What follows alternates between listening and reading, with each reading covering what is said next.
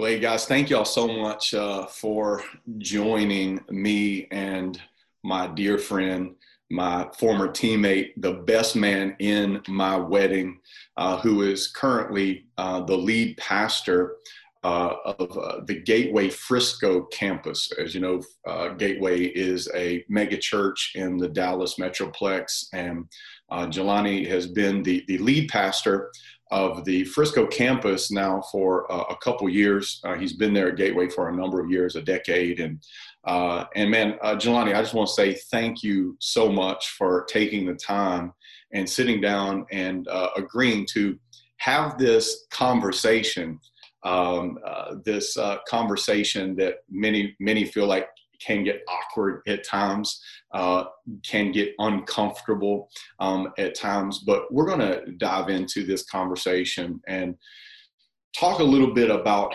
man, what is going on in our country right now, what has been going on in our country for a very long time, and just create some conversation around that. But hey, I just want to say thank you so much for taking time out and being here with us.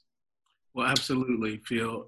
Let me say to you, just on the very front of this, I appreciate that this wasn't my idea. This was your idea. In other words, you pursued having this conversation. And I want to tell you how much that means to me that you would actually say, I want to pursue this dialogue and have this conversation and broach a difficult topic. And so I appreciate you pursuing that. And you're doing this really in an effort to pastor people well. And so part of what I feel like we get to do as pastors is offer perspective.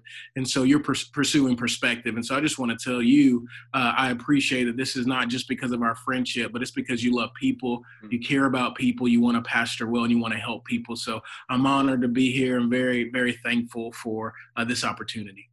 Well, thank you for that. And I know that this is going to really help our church, the people in our church, do exactly what you said. Just give us a fresh perspective, give us a new lens to see some of these issues through. Let's just first talk about, man, whenever we start talking about race, prejudice, racism, reconciliation, right? These things can feel uncomfortable and awkward. Can we just talk for a second? Why is that? Why is culture and race and racism, why are these such difficult topics for us to talk about? Well, I think, Philip, part of the reason that it's very difficult, in fact, I think there's a number of reasons that kind of crescendo together. You've got one side of this that there is a long history with a lot of pain, a lot of injustice. And in some ways, if you think about just America in general, part of the black eye on America, if you look back historically, has to do with slavery. And whether you want to go to Native Americans or whether you want to go to African Americans, there is a level of pain associated with our history. And anytime you begin to broach a topic that is very sensitive, people feel like they need to walk on eggshells. Then when you pull together a desire to have a dialogue and you've got varying perspectives on what happened, what didn't happen, what the conversation should look like, it becomes very uncomfortable because we don't want to hurt each other's feelings. We don't want to step on toes. We don't want to make the situation worse. And so I think about my white brothers and sisters specifically. I mean, I know I've had some of them that have sent me a text message to ask like how, Jelani, I'm about to communicate something this weekend to my congregation, but I don't know what to say. And I'm even sorry that I'm sending you this text message because that may be hurtful. And so their concern is because we don't know what to say. We don't want to say the wrong thing and we don't want to hurt feelings. That is difficult, specifically for my white brothers and my white sisters. Then you've got on the African-American side, where when we broach this topic, because there's such pain, because oftentimes what we see has triggered us, sometimes there's this sense of we don't want to come across as the angry black man or black woman. We don't want to pound the table. We don't want to continue a stereotype or a connotation that every time we speak, it has something to do with race or injustice. And so for us, we kind of move at this slowly as well. And so when you take these two groups of people that are going, well, I know there's a lot of pain around this, and so I want to ease into this. I'm not sure what I'm going to say is right or appropriate, and so, but I don't want to hurt feelings, so I'm not sure what to do. And then you've got the Black people going, well, I want to talk about it, but I also realize that sometimes there's a stigma that we're angry Black people, and I don't want to perpetuate that. And then you have just this combination that comes together where we just don't understand each other. So at the end of the day, like, we could have the conversation, and sometimes, well, you just don't understand, and you just don't understand. And so we feel like we go nowhere. And then I think, honestly, Philip, there's probably a part of this that people are exhausted with the conversation. That there is a part where we go, are we going to end up at the same place where we're just talking, or are we going to see the needle move? Or is there going to be real forward progress? And so I really think that again, I go back to saying to you, thank you for pursuing the conversation, because it's very important that we can dialogue about this, especially in the church. But I think those are some of the issues surrounding why this is a sensitive topic. We don't want to hurt each other's feelings. We don't want to say the wrong thing. We don't want to come across a certain way. And so therefore we sit in silence. That's great, man. Let's talk for just a second about the difference of perspective between our white Americans and Black Americans right now. The difference of perspective when it comes to this racial tension, because when we come into these conversations, when we even get into our own thoughts, so much of our own thoughts and conversations, it comes from so much of our past experiences, right? We bring so much of what we've heard, what we've seen modeled, all these things into these conversations. And so obviously the perspective as we are having this conversation, perspective is different. Can you just talk through a little bit of some of the differences that you have seen in the perspective over the racial tension? Yeah. So I think there's a overarching, so I won't say this is everybody, but in general, you could argue that white people see racism as an individual issue. In other words, I'm not a racist. Maybe that person is a racist. That individual is a racist, but not me. Where African Americans would see racism in general. I wouldn't say this is all African Americans, but they would say, listen, we see it as an institutional issue, that there are systems that are set up to hold African Americans down. You could actually see this even in the definitions of racism. So certain definitions, when you hear people talk about it, they will actually say that racism is a sense of superiority or the inferiority of another race. Not wrong, you can find it in the dictionary. But you will also hear maybe sociologists say that actually racism has to do with the distribution of power, that there is a system set up that continues to keep a specific group of people in power and suppress another group of people. And so even in that definition, you actually hear individual and institutional, okay? Wow. In the definition. And so when you talk about these things, my white friends, again, would go, man, I'm not a racist, Jelani. I'm trying to do my very best here to help out. And then African Americans would go, well, yeah, but the reason why we're so upset when we see some of these issues is it's not just you. It's actually a system. It's an institution. So you think about the criminal justice system. And I think statistically, they would say that 1 out of every 3 Black men will spend some time in jail at some point in their lives. 1 out of every 3. We all know that Black men or Black people in general, when it comes to drugs, they usually get harsher sentences.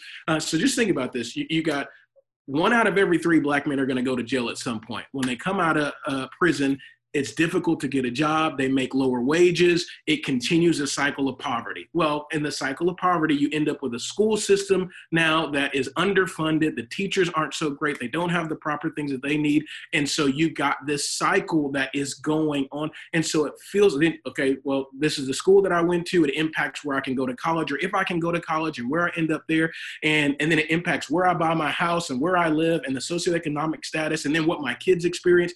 And so ultimately it feels like there's this system that's set up that continues to keep African Americans down. And so when we talk about this issue of race, there is this sense that, yeah, there's an individual piece, but then there's also an institutional piece. And that is, I think, sometimes a differing perspective of when we approach this topic.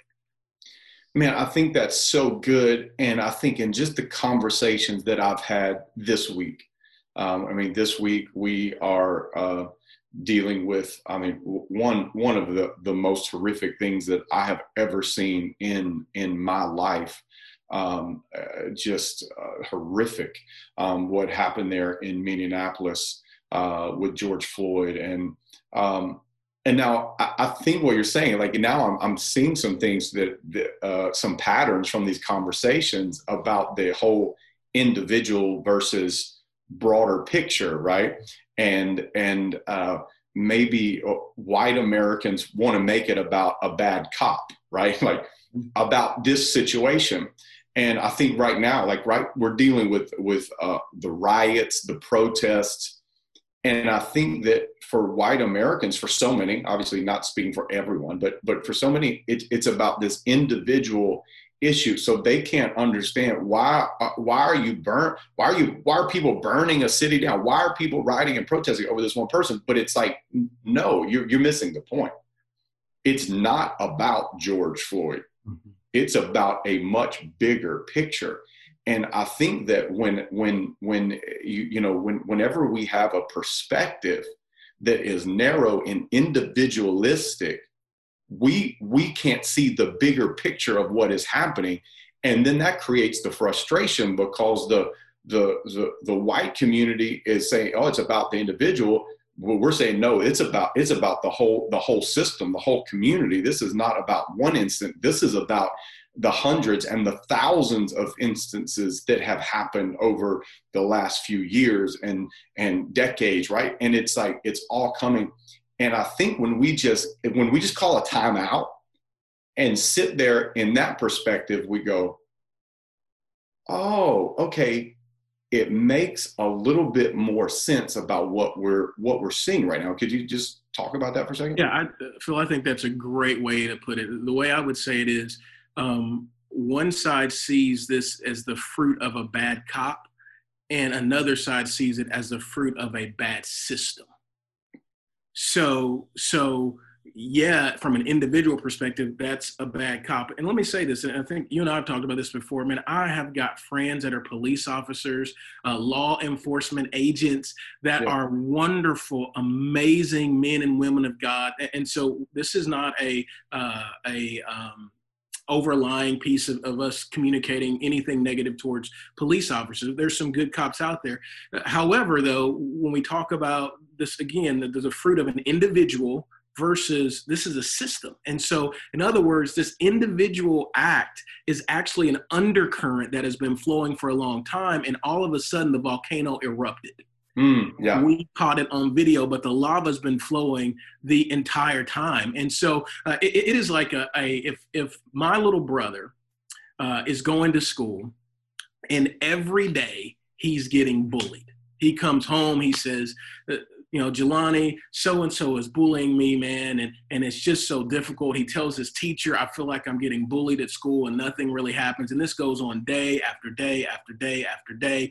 And then let's just say 3 months down the road, one day the bully comes in and pushes my brother, and all of a sudden my brother snaps. I mean, he goes off and just pummels the guy. Well, here's what's going to happen. We're calling, principal, everybody, let's get my little brother off of this guy. Why did you do this? How could you do something? And it seems like this big scene is because my little brother just beat up the bully. And so my little brother gets in trouble because of what he did on that day. However, for 3 months, this bully has been picking on him. And what you see is the fruit of a guy who for 3 months has been taking this. And all of a sudden he goes, I can't stand it anymore. That is what we're talking about, Philip, that it is not just about this particular incident. There's been an undercurrent, and all of a sudden there is upheaval now that takes place. In fact, I was listening to somebody recently and just talking about the different perspectives. He said, if you look at it, let's just say that a white guy was jogging down the street and two black men jumped him, shot him with a shotgun, and he died.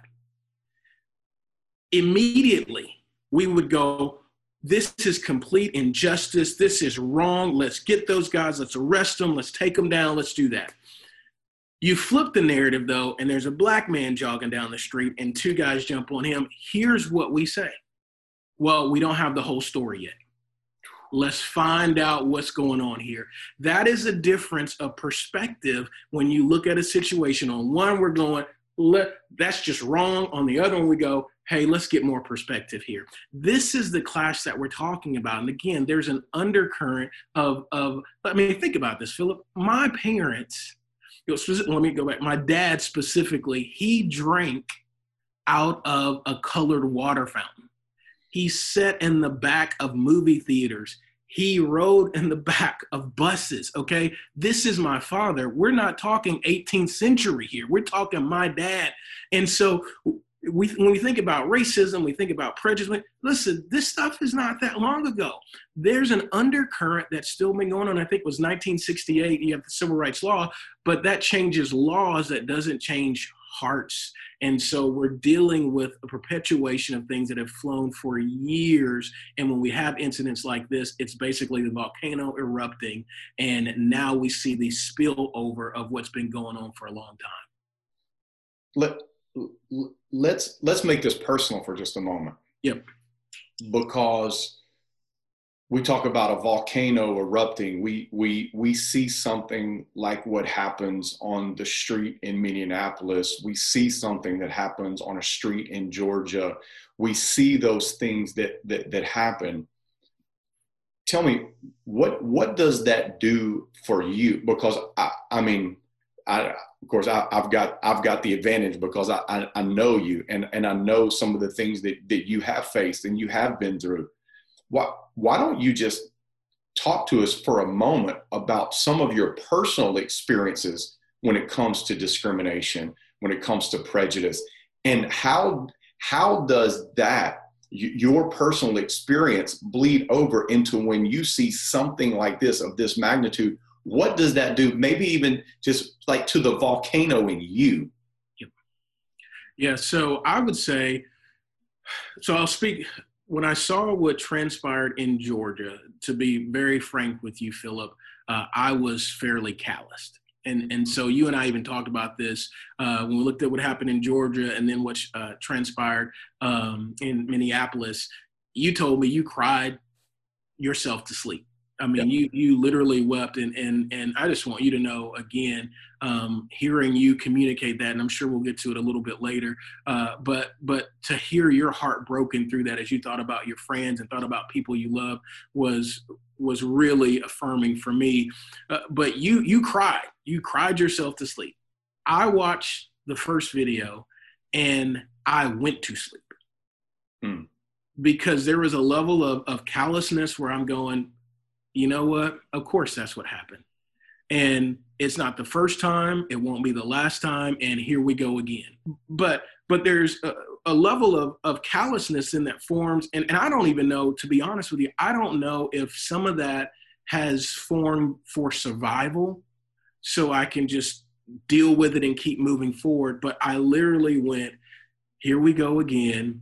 Wow. Okay. So for me, there was a level of hardness there. The other thing that happened in watching the videos after I processed a little bit, I was triggered because, and this is just, Philip, probably a month and a half ago that my wife and I had this conversation. She before I live in a predominantly white neighborhood, and I've been living here for 3.5 years. I usually get up in the morning a couple times a week, and I will go and walk and pray in my neighborhood. Now, I wouldn't say it's because I'm so spiritual. I would say I like Twizzlers and chocolate-covered almonds. And when you go into quarantine, brother, and you start eating that stuff, you got to get moving. So I'm trying to get right. But I go and walk in my neighborhood. Well, one particular morning a few weeks ago, I get up and it's colder outside. So I'm like, I need to put on a hoodie. I don't have hair. I'm going to put on a hoodie and go outside to walk and pray. And I'll never forget, Philip, just before I walked out the door, my wife grabbed me and said, are you sure you want to wear And I went, it's cold outside. Yes, I wanted it. No, she said, are you sure you want to wear that? And I'm thinking, babe, this is our neighborhood that we've lived in 3.5 years. And I'm going to walk and pray like I normally do. But her concern is that, Jelani, if you put a hoodie on in our neighborhood, they may not recognize you and there may be trouble for you. That's not 15 years ago. That is several weeks ago that my wife is concerned about me walking in the neighborhood. Listen, I've been around church all my life, and I can tell you that there have been awful experiences with prejudice and racism in church. I mean, I can remember in church where there was a gentleman that actually had an inner city ministry that he would pick up kids and bring them to get ministry, pick up inner city kids to bring them to get ministered to, but he wouldn't let me in his house. And he's driving the bus. I can remember some of the things where, my wife is white. And one of her family members actually said, when she got engaged to me in tears, said to her, "You are throwing your life away. By marrying me, you are throwing your life away." I've been at church again. I worked in children's ministry, and I had only been working for a couple of weeks, and I got on the bus, and we were going to take a trip to a kids camp. And two of the kids asked me, was I the bus driver? Now, listen, I wasn't mad at the kids. But here's what that showed me. Like they've only seen African Americans in a certain from a certain vantage point. So they figure if this guy, he's new and he's getting on the bus, he must be the bus driver. I've gotten hate voicemails. I've had people leave the campus that I oversee because there was a Black campus pastor. The list goes on and on about some of those experiences. And I just want to say, I recognize, even as I share this, if you were to have my mom sitting here or you were to have my dad sitting here, what I'm not going to say is we haven't made progress. You listen to some of their stories. Yeah. I mean, it is unbelievable. But yeah, so what happens is that when you see a man jogging down the street, or when you see a man with someone's knee on their neck, what comes up inside of you, especially if you've had these experiences, are things like this. Wait a minute. What if that was my son? I mean, Philip, think about this. George Floyd, at 47 years old, called out for his mother. What has to happen to a man at 47 years old to call out for his mother? So this is a part of this conversation, Philip, that when African Americans see what transpires in our nation, it triggers your own past experiences. You think about, that's my son, or that's my daughter, or that's my husband, or that's my wife, and these things begin to erupt inside of you. And so that is part of what you see when you talk about the rioting that's taken place. And I love how you said that. Listen, guys, I'm going to tell you, as a Black man, my perspective on the rioting. First of all, I think we riot because of a sense of hopelessness. When people feel hopeless, they start to do desperate things, okay? I am not at all a proponent or agreeing with violent protests. That is not the posture of my heart at all. I'm not saying burn the building down. To me, sometimes it's like, Philip, if you made me mad, it's like me going and burn my brother's house down because you made me mad. Like, that doesn't even make sense to me. I'm not saying, but here's what I do understand. I have family members that would say, Jelani, the reason why we may vandalize a building, because you can rebuild a building, you can't rebuild a life. Now, I'm not saying again that I condone that, but I understand what they're saying. I do absolutely believe that Martin Luther King's approach of a nonviolent, peaceful protest, to me, was so brilliant, because actually it was a direct affront to a stigma, a label on Black people in general. So if you think about it, historically, Black people have been dehumanized. So the verbiage that was used to describe them was a monkey, or we can continue to go down some very derogatory terms, but these are dehumanizing terms. And so you take a guy in the 60s who decides to do nonviolent protest, it is actually more human to refrain than to fight. So think about this. It's brilliant to go, I'm going to stand there and allow you to say things to me, hit me, spray me with water hose, throw me into prison, and not retaliate takes more self-control and speaks of more dignity and humanness than it does to do the opposite. And so I think this approach is brilliant and a direct affront. But we have to understand that those are things that people feel when we see this. And listen, the other part of this is, listen, there is DNA in me that they were slaves. Now, I don't know how to quantify all this, Philip, but I'm just telling you that some of my people in my history that were working in the cotton fields, there is still a part of this that I'm like, I wonder sometimes if my great-great-grandmother isn't sitting here wanting to talk to you, Philip, wanting to have a conversation and say, hey, we got to continue this fight and we've got to move forward. So I think that is where we find ourselves today. Whew, bro, man, that is so powerful. Okay, let's go here in this conversation, because Okay. I love what you said. I mean, love what you said about the peaceful protest. How many peaceful protests can we have and not have enough change? How many times can we have peaceful protests that don't move the ball forward? Come on, man. We're both football players, and we know if you don't move the ball down the field, you don't score. And if you don't score, then you can't win. I mean, yeah, I mean, I think it was powerful, Martin Luther King. I think it was an affront to, I think it was a beautiful thing. And I still think it's a beautiful thing. But how long?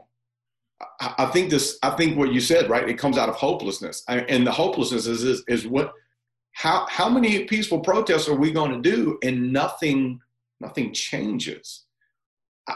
I mean, I don't know, but I would think that would begin to do something on the inside of me as an African American here in the United States of America, to say, I mean, what we're talking about the 50s, the six peaceful protests. We've been doing that for 70 years, and yet I still see what I see. We're still reading about what we're reading about. These things are still happening. And then if we really want to go there and we really want to talk about it, we say, okay, we tried a peaceful protest of people of influence taking a knee, and you didn't like that. We tried the peaceful protest in this way, and you didn't like that. We've tried to protest in these peaceful manners, and you called us more names, and you criticized us even greater. And so now here we are speaking out in a violent manner, and you just have to say, well, I mean, almost, I was told to tell somebody the other day, well, it's almost like, well, of course, like, what do you expect? Mm-hmm. Like, how many peaceful protests can we have and nothing change? And then that hopelessness begins to build. And so, like, now I'm fighting for something. Man, I don't even know where I'm going there, but I just think that's real. Yeah, so what you're describing is very real. So I remember talking to a family member of mine, and one of the conversations was this: hey, Jelani, if we knock on somebody's door and say, hey, we're out here starving, would we really would like for do you have something extra so that we can have something to eat? And you don't answer the door. And we're going, hey, we're outside. We know you're in there. We really would like, okay. And then we knock on the door again 2 days later. We are really starving out here. We know you're in there. We know you have plenty of food. Could you spare some food for me and my family? About A week into it, it moves from us knocking on the door to figuring out how to kick down the door because it hasn't worked before. And so we're at a desperate place. If I don't get food for my children, then we're going to die. And so that brings out a level of desperateness that I do believe that manifests itself in these types of situations. So I love that you bring up that point, Philip, to go, there is a place where you come to where there's a sense of hopelessness. And you look at historically, hey, this is what we did. And maybe this worked in that season, but we continue to face some of the same challenges. We have to do something different. Here's the only thing I would add to this, though, is in the civil rights movement, the church was silent. So for me, it's not necessarily the thing. We're saying we have to do more because change hasn't fully come to fruition. Got it. I actually think, though, that the major issue is the church. So whether you want to burn a building down or whether you want to peacefully protest, here is my issue. My issue is the silence of the church. To me, the thing that moves the needle further, and the people with the actual answer who have the same father, by the way, which means we're all a part of the same family. And when was the last time your brother or sister got in trouble and you didn't go, I'm going to jump in and help out? But that's what the church did in the civil rights movement. Not all the churches, not everybody, but as a majority, that there was no speaking up. And I actually think what needs to happen is it not about burning a building down. I understand that response. We've been banging on the door. But to me, the response, and don't get hijacked by the fact that, because what happens is that when you see the fires and the police stations burning, we deviate from the actual issue. Come on. We deviate from the actual issue that there are still racism, prejudice, bigotry, systems that are set up in our nation that need to be addressed. So I think we can easily be diverted to those things. At the same time, the church has the answer. And so I believe that the change or the next step or what needs to take place is that we speak up and we have conversations like this where two men can get together and dialogue honestly as a beginning point to move the needle forward. So good. All right, let's speak to that right now. As the body of Christ, men and women of God, what should be our response right now?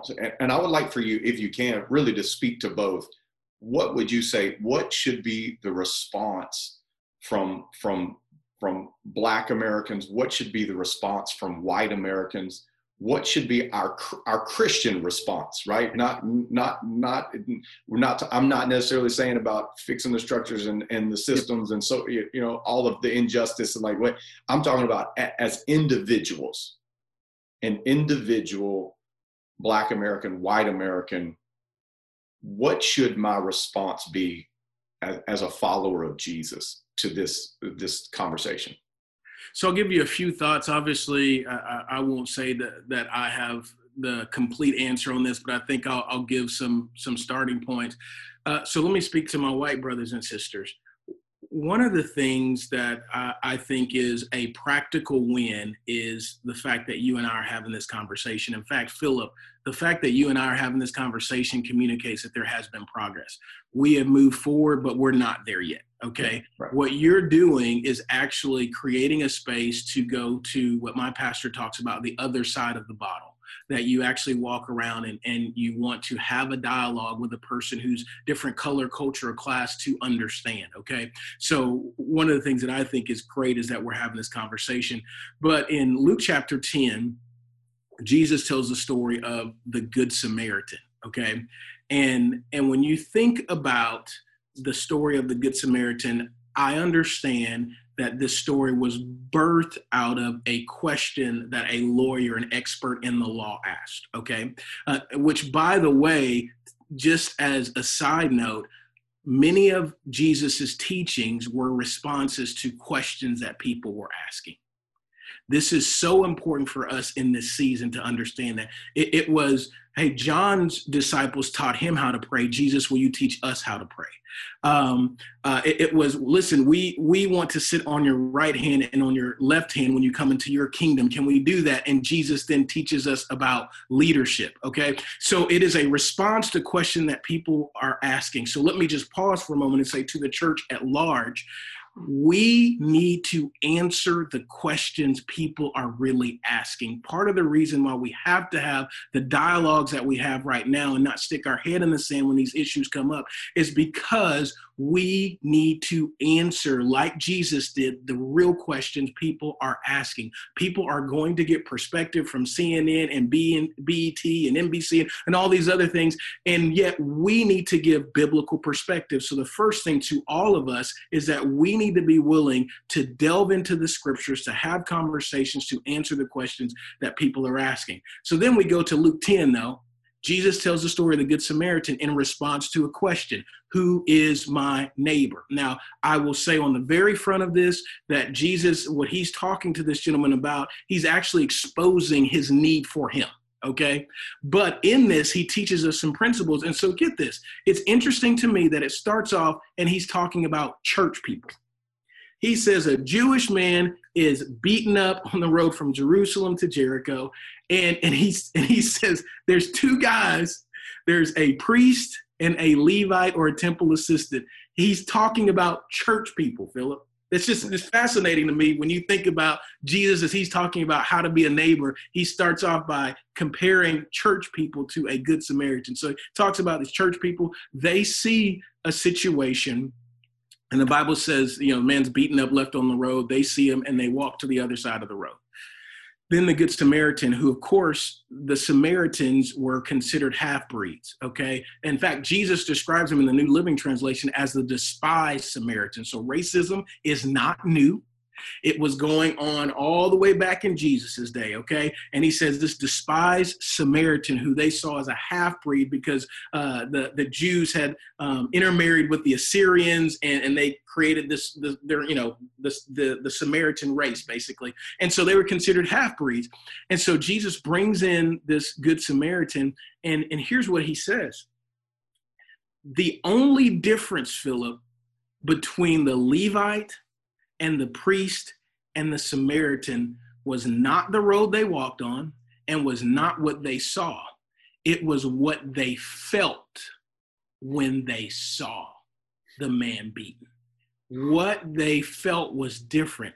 The Bible describes no feelings with the priest and the Levite, but the Bible says the Good Samaritan felt compassion for him. Okay? To my white brothers and sisters, one of the best things that you can do is pray for compassion. So here's the interesting about the word compassion, Philip. So compassion is made up of two words. There's the prefix com, C-O-M, which means with or together, and then passion, the root word there, which of course can mean a intense emotion, but in Latin, it actually means suffering. So that's why we say, when we talk about the movie, The Passion of the Christ, it's the suffering of the Christ, okay? Every time in the Gospels, when Jesus uses the word compassion, it is always followed up by a subsequent action. Every time. 12 times you find it, and every time there's action. So Jesus, when he has compassion on a person, he heals them. When he has compassion on the crowd, he makes sure, he goes to make sure that they are fed. When he tells the story of the prodigal son, the father saw his son afar off, and what did he have? He had compassion, and so he ran to him. So every time you have compassion for someone, it moves you to action. Now think about this: compassion, together or with suffering. What compassion is to enter into the suffering with another person. You, as my white brothers and sisters, pray for compassion. You may not have the same experiences. You may not have the same background, but you can look at a person who's hurting and broken, and you can enter into their suffering because that's your brother and your sister. You can look at a police officer with his knee on someone's neck, and you can see your daughter or your son or your father or your cousin. You enter into the suffering because I have to do something. It's the compassion. So part of what African Americans get so upset about is what feels like the apathy of the majority. It feels like people don't care. And so if you pray practically for God to give you a heart of compassion, that will move you to subsequent action. The second thing, though, to my white brothers and sisters, is what the Good Samaritan does is that he acknowledges what other people avoid. So the priest and the Levite, they avoid this man completely. The Good Samaritan sees him, his heart is filled with compassion, and he goes to take care of him. He acknowledges what other people avoid. Philip, this goes back to our question earlier, that oftentimes we feel uncomfortable with the subject of race and issues and things like that. But I remember this time where a dear friend of mine, his mother passed away. And my mother's still alive. I didn't know what it was like to lose your mother. And because it was uncomfortable for me, I didn't know what to say. I didn't know what to do. I remember the first time I saw this gentleman, I made a joke. And I didn't make a joke, of course, about his mom, but I made a joke just about our childhood because I was uncomfortable. I didn't know what to say. And so we laughed about it and it was okay. But when I remember leaving that situation and thinking that was not the most caring thing to do. Well, his father passed away as well. And this time, though, when his father passed away, my dad's still alive. So I still don't know what it's like to have your dad lost, okay? But when his father passed away, my heart was broken. There was a level of compassion there. And I remember the first time I got on the phone with this gentleman, we actually started joking on the phone again, and I stopped the conversation. I said, hey, before I say anything else, let me say to you, I am so sorry about your dad. I'm going to acknowledge what other people, or even what I avoided in the past. I am so sorry about your dad. And then I said this to him. I said, listen, I want you to know that I will be at the funeral and I will do whatever you need me to do. I'll be there. I'll be there to support you. And guess what? I showed up at the funeral and I did whatever he needed me to do. Here's my point. Pray for compassion. But then when something like this happens in our nation, acknowledge it. And it's okay to reach out, send a text message, to make a phone call and just say, listen, I don't know what to say. I don't know what to do, but I'm sorry. I don't fully understand everything, but I'm here for you. Let's have a conversation. Let's talk about this. Let's dialogue about it. And then I would say, do what you can. Sometimes I think we have these daunting, we feel this daunting weight of, well, what can I do? And I heard someone say, listen, you eat an elephant one bite at a time. And this is the elephant in the room, Philip, that we don't talk about it. You eat an elephant one bite at a time. Here's what I'm saying. We're not asking you to do everything. We're asking you to do something. And something may mean that I actually need to pause for a moment and pray and ask the Lord, is there anything in my heart? Peter said in Acts chapter 10, the Lord has shown me. The Lord has shown me. So listen, there are moments where we need to deal with things in our own heart. Maybe there's racism there. Maybe there's prejudice. Listen, I will be honest with you, especially 2 or 3 years ago when all of the upheaval was going on in our nation again, the Lord began to deal with me about some prejudices in my heart, because prejudices are prejudgments about people. And he started to deal with me about that. So listen, one of the things that you need to do is pause for a moment and say, Holy Spirit, is there anything in my heart that is racist or prejudiced? I need you to deal with my heart. Because listen, you can change laws, but only God can change hearts. So first, I want to deal with my heart. But also from a practical standpoint, if I'm going to do what I can, guess what? That means I go to the other side of the bottle, like we talked about.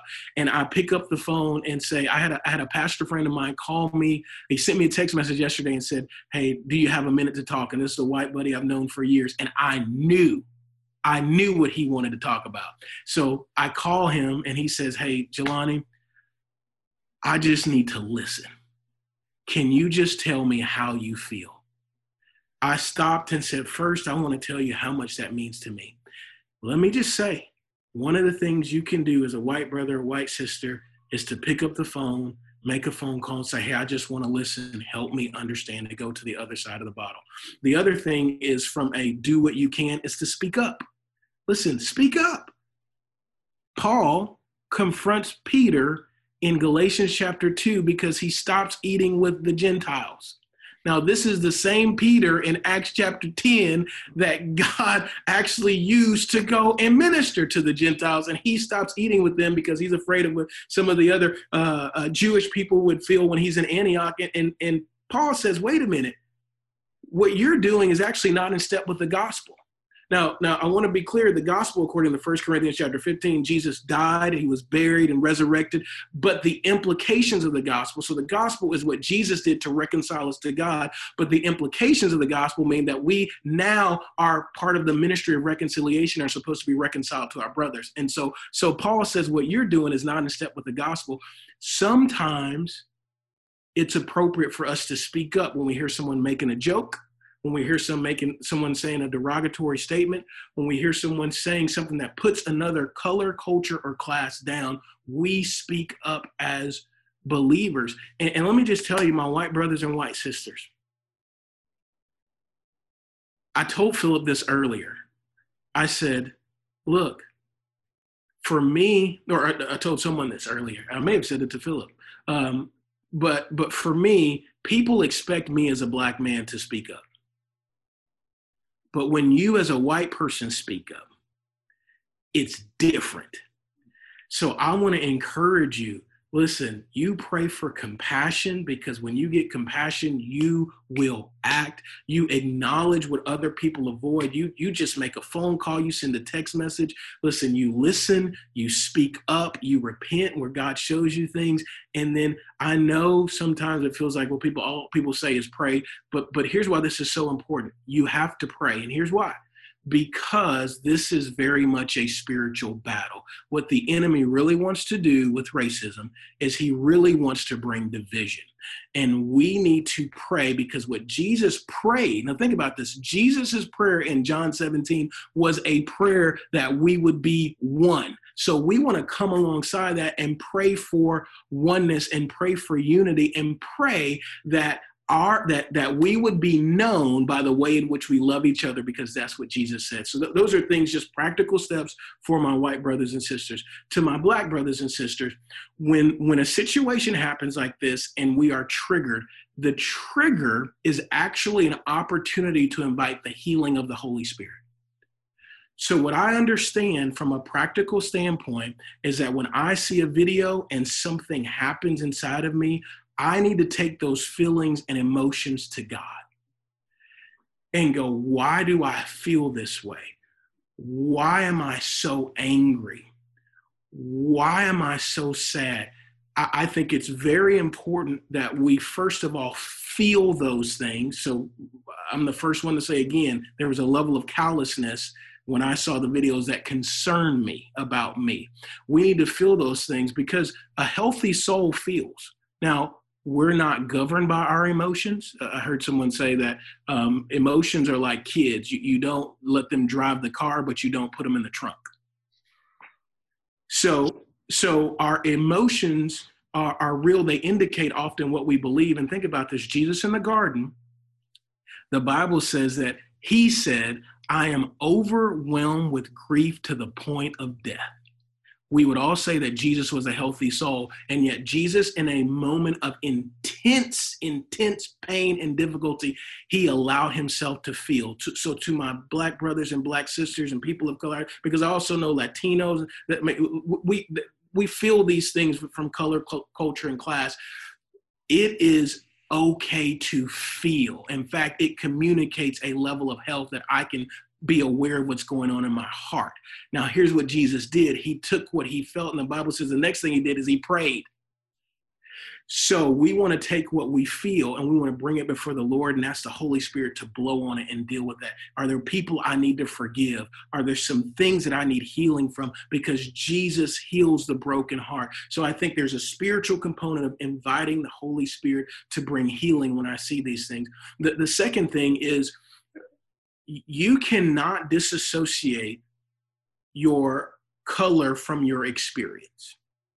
Okay, so I would be remiss if I said, you know what, in America though, I'm just a believer and a believer only, that race and color don't play into my experience. That would be remiss. Okay, and in fact, you know, I heard a pastor say we're not colorblind, we're color blessed. All right, so we don't want to disconnect that. At the same time, although that is my experience, and I'm going to bring that wherever I go, I'm not ashamed of that. At the same time, my life as a believer is supposed to follow the life of Christ. So my response needs to be a Christ-like response. It is not okay for me to go online and go off without pausing for a moment and praying. And Jesus, as believers, Jesus, what are you speaking in this situation? Let me be a mouthpiece for you, God. So I want to say to my Black brothers and Black sisters, when things like this happen, I encourage you to pray and respond in a way in which Jesus would desire for you to respond. It is not okay for us to dismiss being salt and light like Jesus called us to, even when we're angry, even when we're upset, and even when we see injustice. The other thing I would say is we need to make it easy for our white brothers and sisters to have a conversation. I don't want to make it difficult for you, Philip. I don't want to make it difficult for other people. I want, when you want to have a conversation, guess what? I'm going to speak the truth in love, as the scriptures say, but I want this to be a safe place for us to talk. So I think, one, we can invite the Lord to deal with our hearts, whether they're when we're triggered by certain situations, and maybe even there's prejudice or things like that inside of us. I think, two, we can choose to respond in a way that represents or reflects Christ's heart. Three, I think we can make it easy for dialogues like this. And then four, here's the thing I would say, and actually this goes both ways. God speaks to Peter through food in Acts chapter 10. I'm from Louisiana. I may be in Texas now, but I'm from Louisiana. I like to eat, okay? God speaks to Peter through food. Paul confronts Peter over dinner. What is it about people eating together that makes a difference? For both sides of this, you want to take some steps and move the needle? How about you come eat in my home? How about I come eat in your home? Like it's not easy to go to church together. I understand that, but it's easier. But when you come to my house and we sit at the dinner table and you meet my kids and my family, and that's when we dialogue, let me tell you, the problem with this is that we have situations that happen in our nation and then everything erupts and we talk about it then, but then in between, we don't eat together. We don't sit down together. We don't have a conversation together. We don't invite each other in our homes. We don't do life together. So for all of us, how about this? Why don't we decide we're going to do life together? How about we decide that your kids are going to hang out with my kids and we can eat dinner together and we can laugh together and we can connect together. So when something explodes, no, we're in relationship. This is family. Let's come together in this. And so I think for all of us, man, who's at your dinner table?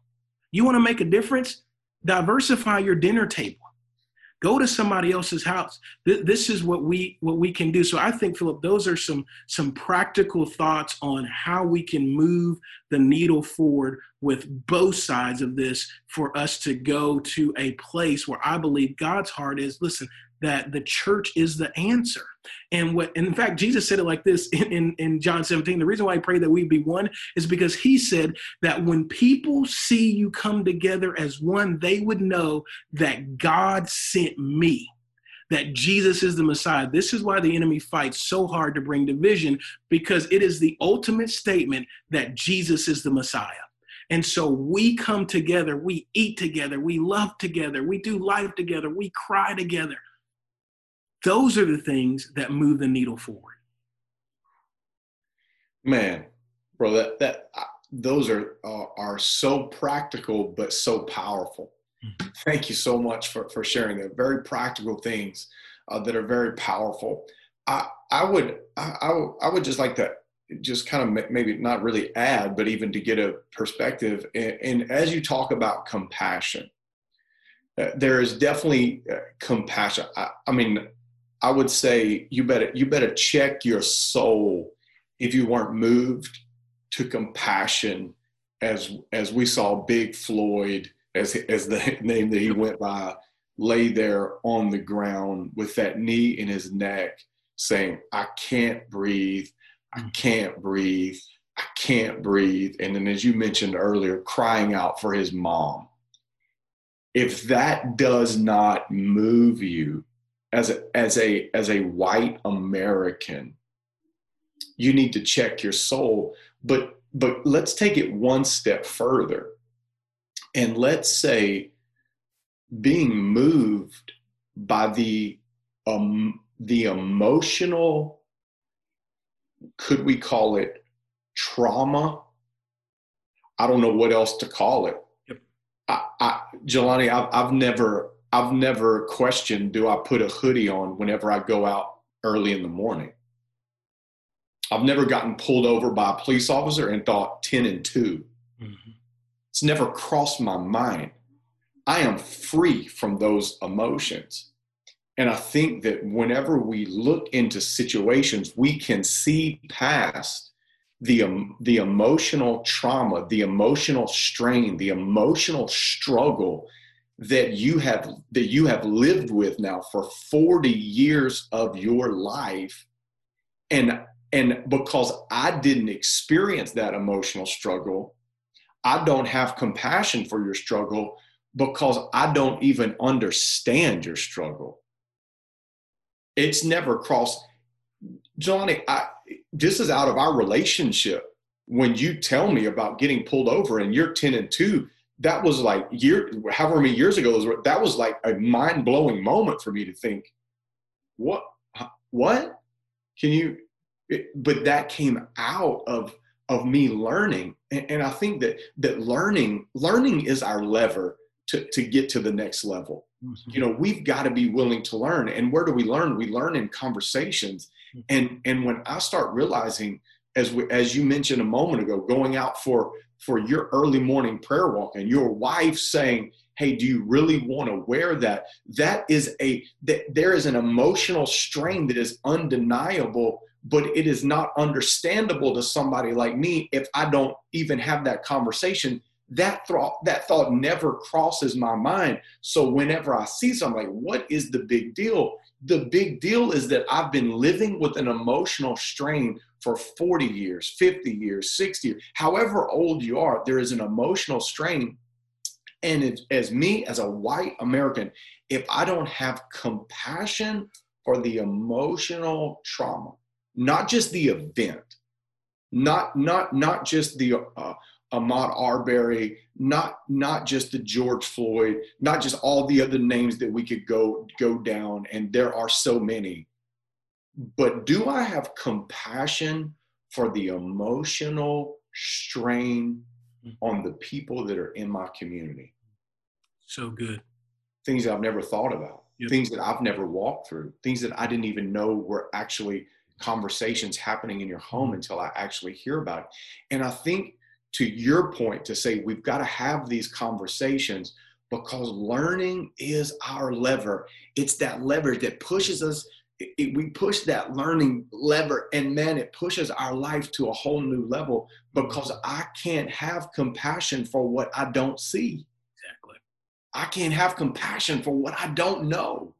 But when I start hearing you talk about 10 and 2 at a being pulled over by a police officer and a conversation with your wife, and I start hearing these things, I'm like, oh man. So whenever I see George Floyd on the cement crying out, I can't breathe. It's not just the moment and going, wow, that's so sad. I hate that he died that way. I'm thinking about the emotional trauma that Jelani Lewis has gone through, the emotional trauma that all of these other people that I know and I love, and they've walked through all of this trauma. And what are they feeling in this moment? And that's where you get to the places. I called you and I cried myself to sleep. Yes, it was sad. Yes, it was sad what happened. Yes, that better do something to you. But what makes you cry yourself to sleep and cry your eyes out is the emotional trauma that your brothers and sisters have endured for years. So good, Phil. And we can't just look to the event and the moment and say, wow, that was sad and that was heartbreaking, and not have compassion for every little moment. Mm-hmm. So good. Every little conversation. And I think that that's what will allow us as white Americans to get to the place where we can start to understand at a higher level and realize, oh, wow, this is not just about that event. This is about your life. This is about the life of every. That's mind-blowing, and that's a game changer. Absolutely. And we have to have compassion for the emotional. I don't know. Well, maybe you know another word to say it. I mean, all I know is it's emotional trauma. That it's just like it's just a constant strain on the emotions that you have to live with, that I didn't live with, that I don't live with. Mm-hmm. And I think that we cannot overlook that. We have to have compassion for that, not just compassion for the event. And I think that that's where it gets into what you were just bringing to the table, like the event there. Oh, that's so sad. Oh, okay, I'm going to pray for peace right now, and everything kind of settles down and we move on. But bro, let me tell you what I can't move on from. I can't move on from the emotional trauma. Mm-hmm. I can't move on. And that's whenever I called you and I just said, man, I'm thinking about your kids. Mm-hmm. I'm thinking about Judah, and I'm thinking about Jaden. And I'm like, man, no, not on my watch, man. Like, I know I might not be able to do a lot for today and tomorrow, but like, man, I'm not going to have Judah and Jaden growing up and experiencing what we are experiencing with right now. And like, yeah, man, I'm like, man, we've got to speak out. We've got to have these conversations. We've got to address these issues, because we got to move the ball forward, because we can win. Man, we are not hopeless. We have the power of the risen Christ dwelling on the inside of us as Christians. We can see this thing move forward, but it's not going to move forward if we don't do some of these things that you talk about. Mm-hmm. Mm-hmm. But if we will, man, I truly believe that we can begin to see some change. We can begin to understand. If we can begin to listen, if we can begin to do these practical things that you said, I really do believe that we can begin to create a better society for Judah, for Jaden, and for every other single person of color in our country. Absolutely. That is so well said, Phil. And that, as you were speaking, it actually made me think of something. You know what word we haven't used at all in this conversation is guilt. What we used was compassion. Yeah. So this is so important to make this delineation, because what often happens is, especially my white brothers and sisters, in a conversation like this, we have white guilt. That was not what moved the Good Samaritan. It was compassion. Because if you're moved by guilt, it still puts you in this place of power. I feel bad for you, and so I'm going to try to help out. But when it's compassion, I've entered into that space. I also love just thinking about what you said. It's a great point, Philip, and that was our conversation. You were thinking about my children. The reason why you had that perspective is because you're not insulated. You actually have friends people that you connect with, that love on, that are from different colors and different cultures and different classes. And so you actually feel it in a different way than someone who, well, I mean, I saw him at church or I saw him in the grocery store, but no, I know his kids and I know her kids. And so I think what you're saying is so important, that there is an understanding of, the way I describe it is I took a sabbatical one year, and on this, on the sabbatical, I basically had 6 weeks off from work. And I remember, it took me about 3 weeks to fully disconnect. And then I remember the day before I went back in the office, Philip, that I decided to check my email just to make sure I knew what I was getting into. And so I remember checking my email. When I pulled up the Outlook box, my email flooded, of course. And I remember I'm sitting at the computer and I went, and all of a sudden I felt this weight. And I remember thinking, wait a minute, what is that? And I didn't know, have I felt that before? And here's what I realized, Philip. I realized that the weight that I felt the day before I came in was actually what I had been living in for 7 years. It was just the fact that because I disconnected for several weeks, I learned to live without the pressure and the weight. And so when it came back, I went, I don't want to live that way anymore. But I needed that disconnect. But think about this. For African Americans, the weight is always there. So when I get in my car and if I see a police officer, I'm just telling you, the things that start to go in my heart and in my mind and where am I going to place my hands and I hope this goes well is absolutely there. When my kids get out and go ride their bikes and we walk in our neighborhood, it's absolutely there. When I walk past a woman and she's got her purse there, it's in my mind. I'm thinking through those things. It's always there. And like you said, when you have the understanding that it is an emotional trauma all the time and that we're constantly feeling that, it does something to your heart that takes it to a different place. And I love, I'll leave it at that. I think what you're saying is so important, because part of what you're describing is the fact that because we really know each other, that there was a season, obviously I'm in Texas now and you're in Louisiana, but we did life together. We connected together. We got together. In fact, just think about this, Philip.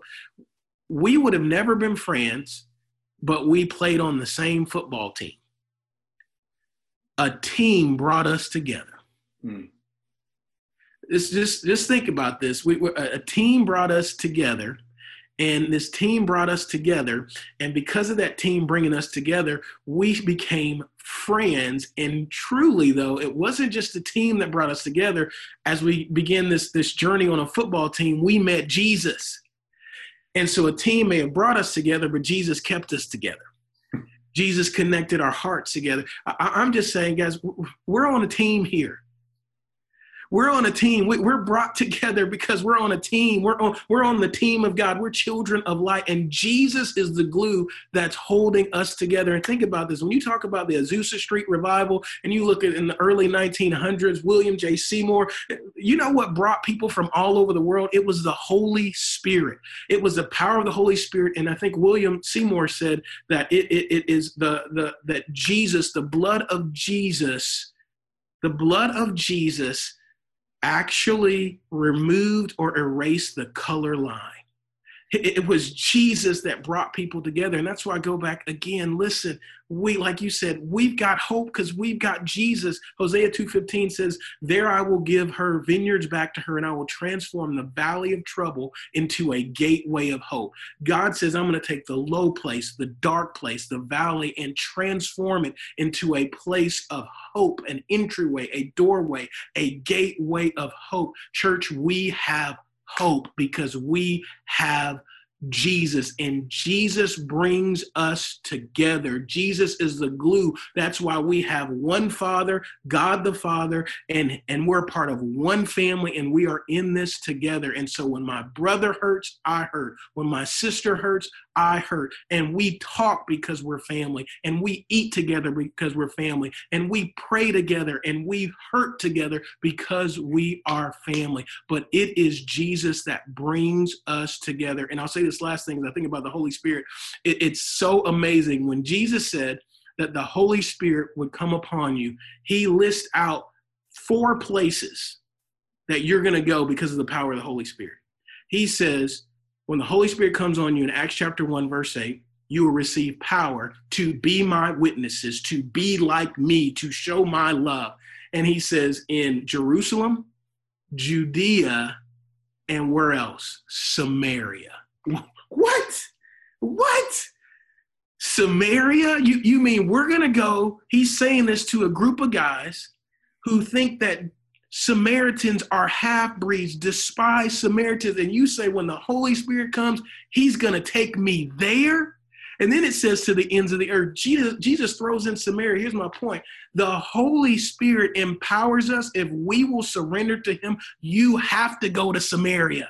You have to go to people that aren't like you. You have to be friends. You have to be in relationship. You have to connect there, because it's the power of the Holy Spirit that says, I'm taking you out. And so Jesus brings us together. The Holy Spirit empowers us to connect, and we need the church to stand up, to rise up, and to be the hands and feet of Jesus in this nation. Come on. Bro, that was so good, man. I got one final thing I want to bring up, and I feel like this is essential right now. How do we talk to our children about this issue? We have from both sides of the bottle, as you have said. How do we talk to our kids in a biblical way, a Jesus focused way, but then also in a very real and a practical way? How do we navigate this issue? And I think that's a lot of questions that parents are asking. How do I talk to my child about this? And what are some pointers that you can give us besides number one, just saying like, have the conversation. Right? I think, okay, let's just go ahead and assume that, okay, we're going to do that, right? Like that's number one. Like you have to have the conversation. What should that conversation look like? And obviously every age, and whether you're 5 or you're 15 and those things, I mean, but what can we do as we talk to our children? How can we help them navigate? And what should our talking points be? What should we as parents really be focused on? Maybe even if you could even really speak once again, even to white America, right? Like what should we focus on as we are having these conversations with our children? Maybe because our parents didn't have these conversations with us. That conversation never happened.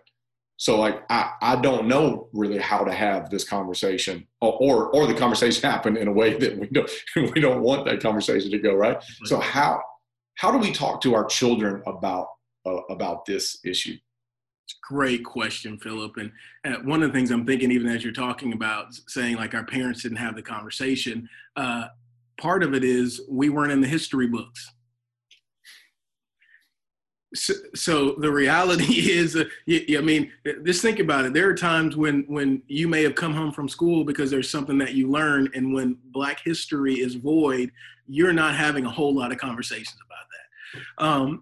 I think one of the things, and I can speak to, I've got a 6-year-old, a 4-year-old, and an 8-month-old, and the I guess in many ways the good fortune I have is I actually live in attention. So one, my mother was born in Portland, Oregon. She was one of the first African-American women integrated into the all-white school. Then my dad grew up in Plain Dealing, Louisiana. okay, drinking out of different water fountains and, total different experience. They get married, live in California, and then come to Louisiana. I had the good fortune of growing up in a home with a mom who had incredible experience and exposure. Okay. Mm-hmm. So that lent itself to some great conversation, and a dad who also had incredible experience and exposure in the sense to bring those two together and help me form perspective. Mm-hmm. Now I'm married to a white woman, and she's from Amarillo. Okay. Let me just say, I think in Amarillo, they may have been 4 Black people total. Okay. She's just like, so, And so we get married, and we're living in the Dallas-Fort Worth Metroplex, very diverse, of course. And we have 3 children. And I can remember my wife and I indulging in dialogue, talking about the kind of books that we're going to read and things that I feel very strongly that we need to talk about, and what she feels very strongly we need to talk about in this, in many ways, clash of culture that happened in our home. But I'll tell you what we've done. We're still learning in this process and growing, but here's what we've done. So there are actually some books and you can get at the Christian bookstore, and Philip, I can actually send you the specifics, but they have, if you go into the Christian bookstore, they're basically biographies of different historical figures. So you could find George Washington, but you can also find Frederick Douglass and Martin Luther King and some of our heroes as we look through history, and Abraham Lincoln and some of these things. So they actually have these in the Christian bookstore. And literally what we've done with our kids is we will take out one of those books and we'll start reading through that. Well, we start reading through, and what they do is they do a great job of communicating historical facts in a child's language. So this has actually given us the first real estate in our kids' minds. We want the first real estate. So parents, this is so important. If you don't educate them, somebody else will. The media, their friends, somebody will educate them, and it probably will not have a biblical or balanced perspective. But you want the first real estate in their minds, and so we want the first real estate. So listen, we open up those books, and we read about Martin Luther King, and we read about Frederick Douglass's story, and literally my kids will stop. Okay, so Daddy, what does that mean? And how did that happen? And we literally just have the conversation right there. We just start talking about, well, this is what slavery was. This is what happened. This is how it made people feel. Thank God this is where we are now. And we literally go through those books and talk about it and we all know this, but we need to know where we came from so we don't repeat it. And so we walk through our history. We have that conversation. What I would say, so that's just from a practical thing, I encourage those books, especially with the younger kids, to read those through. And I mean, I think I would say the ones that we have, you could probably, I would say maybe 12, 13 years old, those books would be good for. And we literally just read through some of those, and it brings us to some dialogue and conversation. And that's we read Abraham Lincoln, and we also read Frederick Douglass. So we get both, and it brings that dialogue. So practically speaking, if you can find a resource that you can read together to open up a conversation and speak honestly. So the other part of this is I'm careful with what I communicate and how I communicate, but we're not going to be dishonest with our kids. So for example, it may have even been today that my 6-year-old little girl we're talking about what a protest is. So she's going, okay, why do people protest, Daddy? Great question. Wow. I want to be honest with you. We're fumbling our way through it of going, how do we say this in a way that she understands it? But we're going to be honest with her because we want the first real estate in our mind. And I'm not going to lie to you. We go, Holy Spirit, help us how to say this. But we answer those questions. So we talk to her about the protest. Again, what I would say is we are intentional, which means we bring resources into this, which means when she sees something on TV or there's a question, we have a conversation. If she knows that Daddy's going to have a Zoom meeting, Daddy, why are you having this Zoom meeting? Baby, we're going to talk about some of the racial tension in our nation. We take the opportunities to have that conversation.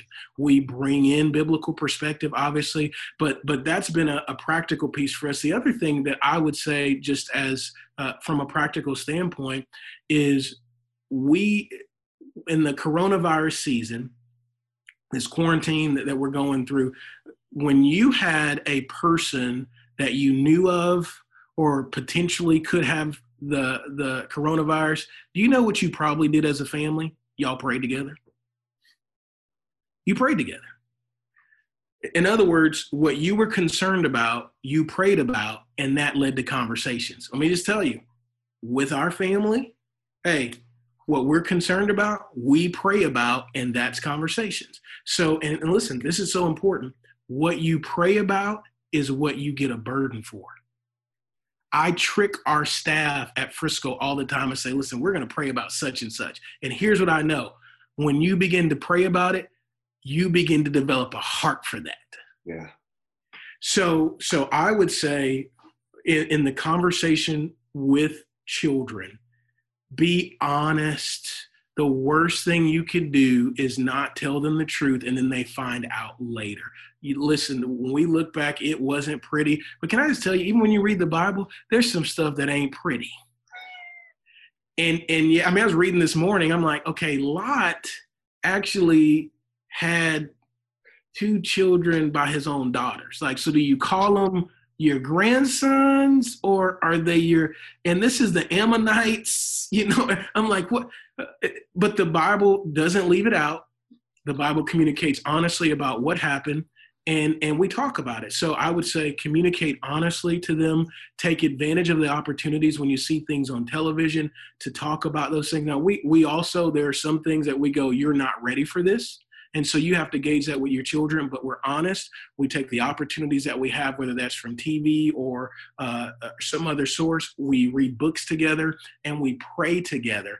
And that's kind of where I am right now, Phil, where I go, man, this is, you know, what we're in the process of doing. You may have some other ideas, but I would say that those are universal. It's not a black and white thing. This is, here's the thing I would say from a white standpoint, and my wife will tell you this, part of me, and she balanced me out because I'm going, in general, mixed kids, especially if you see my kids, you can probably tell that they're biracial, but most people at the end of the day, when they're checking a box and filling out information, they're going to check black.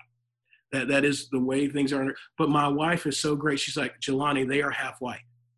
And I'm going, and so they do have this side of the family too. So it forces us culturally to go, we're going to be intentional about both. What I would say to white families is I would go, hey, listen, the school systems are getting better, but you know, we've got Black History Month, but it's a month.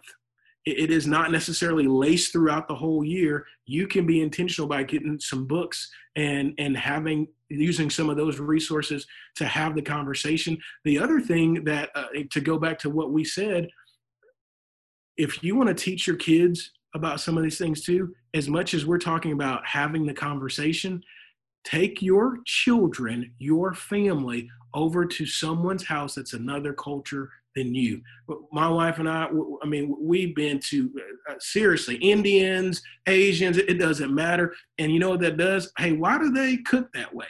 Why do we eat that? It forces conversations. We're putting people in environments that force conversations. So those would be my things, Philip, of you know, dealing with, like I said, I've got a 6-year-old and a 4-year-old, but I'd go, we're intentional about resources that we have. We're intentional about teaching moments based on TV or media or whatever. We pray together and we want to expose them to different cultures that evoke conversations, and we're honest with them. Yeah, so good. You know, I think the one thing, of course, we have a 9, 6, 3, and 1-year-old. I think there's a word that you said a little while back in our conversation that I would like to bring kind of back in as we kind of wrap up here, and that is guilt.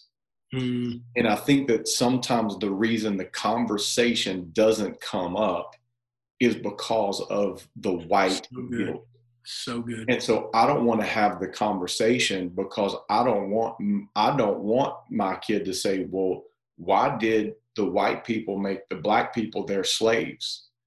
I don't want to be associated with that. I don't want to have to answer that question. I don't want my child to think that somehow I was connected to that or I was a part of that, So good. right? And so it's like this guilt comes in, and so I'm like, okay, well, I just won't say anything about it. Because I don't want to have to try to explain it, and I feel guilty, maybe even subconsciously. I'm not even aware that I'm guilty, but subconsciously I feel guilty, and I don't want to broach this. I don't want to talk about this subject, and so I think that to say, okay, let's move out of that guilt and get into that compassion, right? Like that's where the change is. And that's just a beautiful thing of like, get out of that guilt and get into that, to that compassion. And, I think that, man, I heard one of the people I really respect, a pastor, speaker, author, African-American, Carlos Whitaker, actually just saw a great post that he just put out. And man, he was just talking about, he's like, hey, to my white brothers and sisters, like, you don't feel guilty because we say white privilege.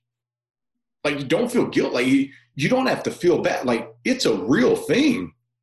But don't like feel guilty because of it. Like you didn't do anything to create it, but at the same time, don't deny it. Like it is there, right? And so I think that it's the same thing. Like in talking with our kids, like we feel guilty that there's white privilege. So either one, we deny that it's there, right? We just act like, oh, I don't know what you're talking about, or two, we feel so guilty that we don't want to talk about it. We know that it's real, but we don't want to have to talk about it. And so we stay away from the conversations, but it gets back to that guilt. It's that word that you said, it's that guilt. I feel guilty that there's white privilege. I feel guilty about our history, and I don't want to be somehow associated. I want my kids to think I was a part of that or whatever that creates that guilt. And it keeps white America from having these conversations. And I say, man, we got to move out of that guilt and into that compassion. We gotta let the Holy Spirit move us out of that. And look, I can't carry the guilt of being white. God created me this way. I'm not going to live ashamed of the color of my skin, but I'm also not going to allow my skin to determine the conversations that I have with my kids and the conversations that I have with other people. And I'm going to engage, I'm going to do all these things. And I'm going to live, as you said, intentional conversations, intentional people coming into my home for dinner, intentional moments with my children. I'm going to do, and I'm not going to let guilt hold me back from those conversations. So good, Philip. I don't know. There's a book by Miles McPherson, and I actually the title escapes me right now, but that I could send that to you later. But he talks about white privilege. And it just made me think when you were talking, he compares it to the fact that, let's just say that I decide I want to buy a baseball glove. And when you go into the store to buy a baseball glove, guess what? Most of those gloves are for right-handed people. When you sit down in a classroom, the desks are made for right-handed people. If you want to get golf clubs, they're made for right-handed people. And so what we would say is in those instances, that is right privilege.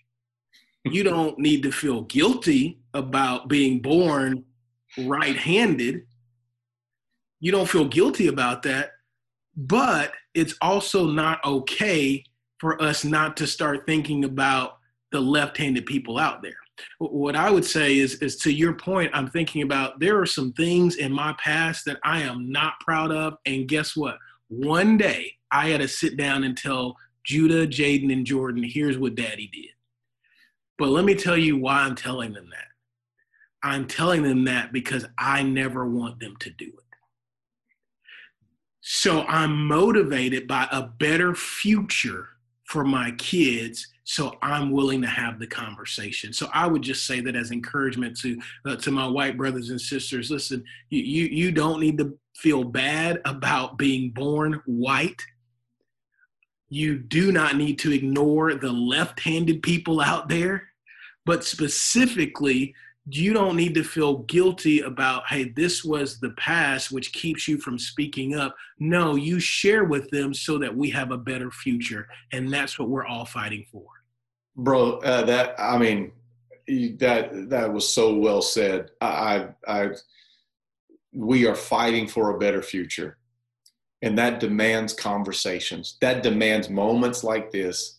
That demands the uncomfortable moments. That demands the awkwardness. The I don't really know. It demands all of those things, because creating a better future is a fight. The word create is hard work. You want to create a better future, man, you better be ready to fight for that future and work for that future. We can't just want a better future. We got to be willing to work for it, right? If we just, I love what Dave Ramsey says, like, hope is not a strategy. We can't just live right now and say, I hope things change. I hope things get better. I hope the races can get along. I hope the cultures figure a way to work it out.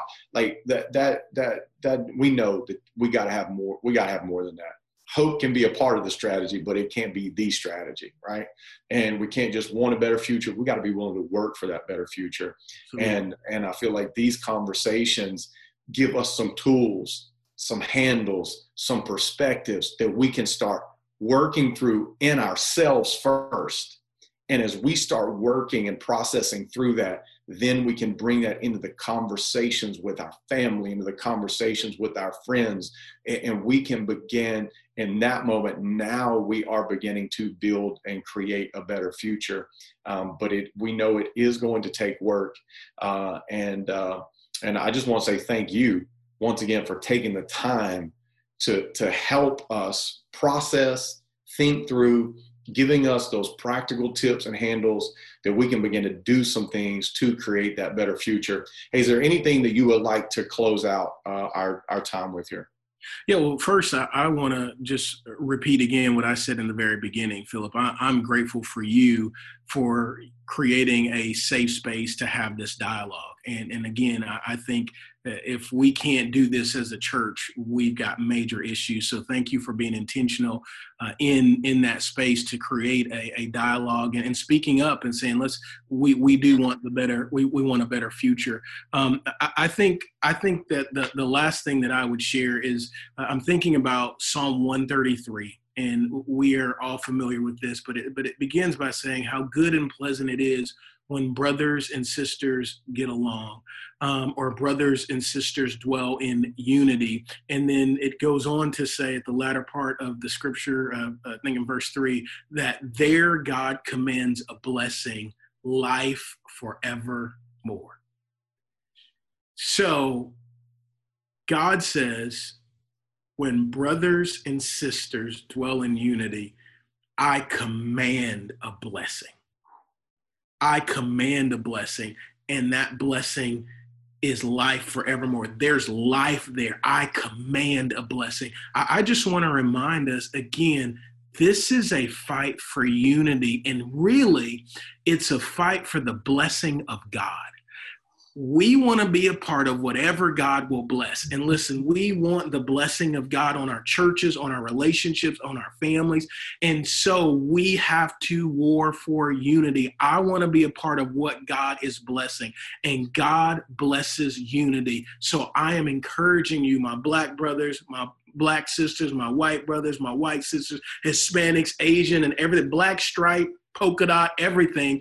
We are warring for unity. And if we can war for unity, we can experience the blessing of God, life forevermore. I am not discouraged. I'm disappointed. I'm working through and processing, a wide range of emotions.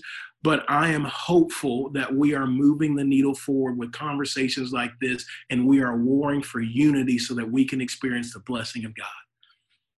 And I just love to pray, Philip, unless you are. No, that's exactly what I was just about to ask you to do. Man, pray for us. Absolutely. And so, Father, we pray that you would use this conversation to bring, in fact, I think there are generally a couple of responses. People will listen to this conversation and some people may feel condemned. And I just want to speak, even declare right now that there is therefore no condemnation for those that are in Christ Jesus. And Lord, I just tell condemnation to go. There are people that will listen to this conversation and they will feel convicted. That is you convincing them that you have something better. We say bring on the conviction because we want the better that you have. And we repent, Father. We repent right now for our racism and our prejudice and our bigotry, Father. We repent right now, God, for allowing some of these things to take place in our nation, for the lives that have been taken, for the division that has been so prevalent in our nation, God. And we war right now. We war right now for unity. We war for oneness and connectedness. We pray, Jesus, that you would unify our hearts. And Lord, I also recognize that there are people that will watch this that are triggered, that they think about their past experiences. Holy Spirit, we invite you to heal and to minister and to bring freedom in the name of Jesus Christ. And Lord, I pray for our nation right now. I pray for an outpouring of your Holy Spirit. I pray that we would be known by our love for one another. I pray, Father, that you would heal our land in Jesus' name. God, we choose right now to be, in fact, we just invite a fresh infilling of the Holy Spirit so that we can be witnesses in Jerusalem, in Judea and Samaria and all over the world. We thank you, God, that you are calling the church to stand up to be your hands and feet. And we say yes and amen, Lord. Send me, as Isaiah said, and we will go in Jesus' name. Amen. Amen. Hey, thank you so much once again, Jelani. Absolutely. Your words mean so much to me, and they're meaning so much to our community. So we love you. We appreciate you. Thanks for being with us. Love you, brother. See you, man.